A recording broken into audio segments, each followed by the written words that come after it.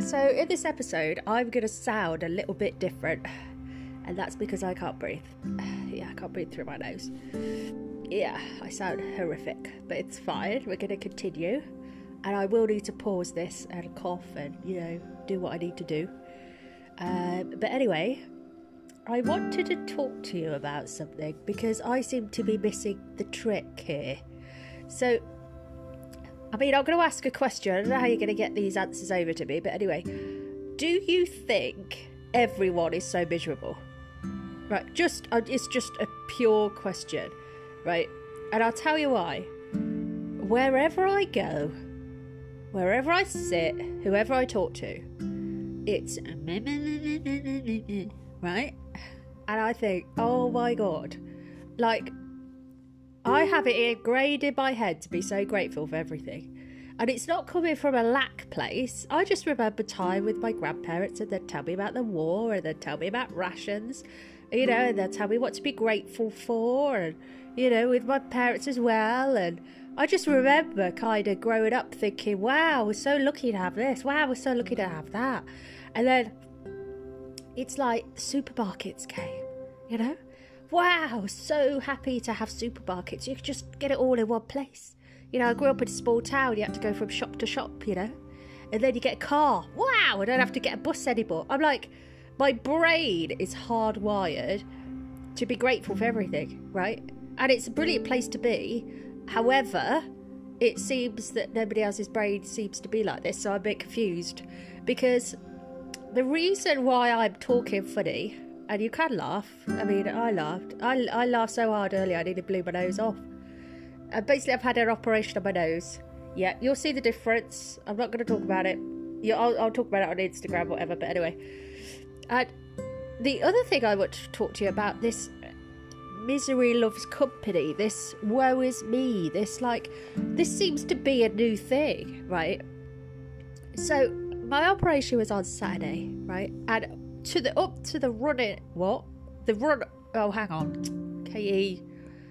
run up to the operation, right? People have got my phone number, they're hammering me, they're not in a good place, they're like, woe is me, they're depressed, and I'm like, oh my God, let me help, blah blah blah blah blah blah blah, and I'm replying. The operation on Saturday, I don't hear from any of them, none of them. Nobody texts me, good luck. The days after, right? It's now, I don't know what day it is, to be honest. What is it? Tuesday. It's now Tuesday. Nobody out of that group that I have been emotionally supporting texts me. They don't know if I'm alive or dead. Yeah. Yet. Saturday morning comes and I get a text from a number I don't know. And I'm thinking, who's this? And they said, good luck for your operation today. And I said, oh, thanks. Who is it? He says, guy from the piano. So basically, I've been having piano lessons. I'm sitting in reception of this piano place, mouthing off about this operation. And the guy that I'm talking to remembers and sends me a text. How sweet is that? I only met him once. And then I have my hairstylist who checked in and my friend who checked in. But it's like, I just realised, I was like, wow, these really miserable people, you could give them everything and they don't even see if you're okay. That's bad. That's happened before, That happened with the kidney thing, yeah. So I thought, what, this is really hurtful. So I've been thinking about this last couple of days because I've been high as a kite on these, cocodamol and then penicillin thing, I think. And then I've got to inject myself. What the hell? So I'm just kind of sitting here, staring at a wall, tripping and kind of thinking about, I'm not going to be so emotionally, available. I'm just not. And then, get this for interest here. The carer, obviously had to take me home. And she's a Chinese lady. Cute. Very, very cute. And she starts giving me all this wisdom. And I think she's solved my life. Because she said, look at my nose before. Because she's only seen this bandaged up, horrific thing. I said, that's my nose before. And she said, you look strong. I said, oh yeah, I know. That's what I didn't like about it. And she said, but you look strong, so you will attract people. I won't do her accent, obviously. And she said, you will attract people who are needy and need you to rescue them because you look strong. And I said, wow, F me. I think you've just literally solved my life, right? And then she said, do you get people blowing up your phone, like wanting attention all the time? And I said, yeah. She says, it's because, you don't have a family or not. You're available. People feel it. They know that you're available, so they'll be using you. And then when you need them or you just need a bit of moral support, they won't show up, So I've been sitting here thinking, oh my God, like 5 minutes for that lady. She's just literally solved my whole life. So that's why I wanted to talk to you about it. I was like, what energy are we giving off without realising? I mean, our appearance... obviously I look strong, so, yeah, hopefully that will change. But it's like, energy-wise, like, are you too available? Are you too... Like, I'm incredibly sympathetic and empathetic, to a point. There's only so much you can take, right? But I'm thinking, how much energy do you give people without realising? Like, so moving forward, where people are like, I'm just going to go, oh, right, yeah, great. Because I can't do it anymore. Because where I live, this is a typical day. I go downstairs, I go take the recycling out, I'll meet someone, and they moan about their life. And I think, what are you moaning about life for? You've got a roof over your head, we live in a really nice area. Like, it's like become a habit, of looking for the negative in life all the time. Where are people getting this from? Like, it can't be on social media, because I look at social media and think, I don't want half of that stuff anyway. I don't understand. I think 2 things I want to talk to you about. Ow, just stabbed myself in the eye. 2 things I want to talk to you about is check yourself. How much energy are you giving into people? And do they, like you need to be more diagnostic is what I've learned. Like, is this person just wanting your attention? Are they calling you mate and everything, yet you've never even met them? Are they inserting themselves into your life? Like, and you're thinking, what? So, be more diagnostic in the intentions of somebody else. And that's really hard when you're a positive thinker, because...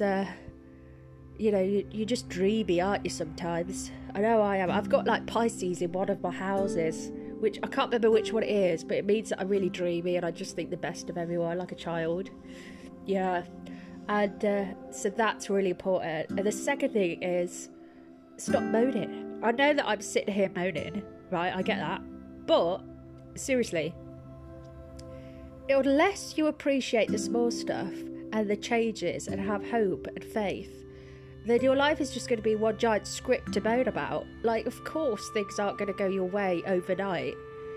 But, just a slight change in the right direction is worth celebrating, And just one recognition that you're in a very positive space, Like, just stop fucking moaning. I'm sick of hearing about it. And I can't seem to go anywhere or talk to anyone without a moan. Like... like when I go walking, I meet some really nice people because they're exercising, right? And they're in that framework of bettering themselves, going out for a nice walk, appreciating nature. But off the street or in a cafe, hi, how are you? And honestly, it's got to stop, because if you get into that mindset, I'm sitting here now, I can't breathe. I can't hardly see. My eyes are swollen. Yep, I can't see anything. Everything's blurred.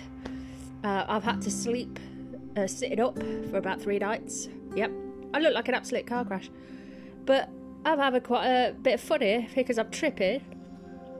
And I like frightening the delivery people when I open the door. Yeah, I'm having quite a bit of fun. Now, I read a report. I don't know why I read this thing, but anyway, it said that the average English person, will laugh 9 times a day.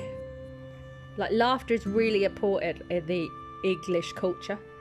So if you're a laughter person, get in touch, because I am so bored of hearing about everything that's going on wrong in people's lives when there's nothing going on. They're either a victim of their own ridiculousness, which they've caused that, or they're just not willing to look, and they're not grateful for the small stuff. unless you're going to be grateful for the small stuff, the big stuff ain't going to come.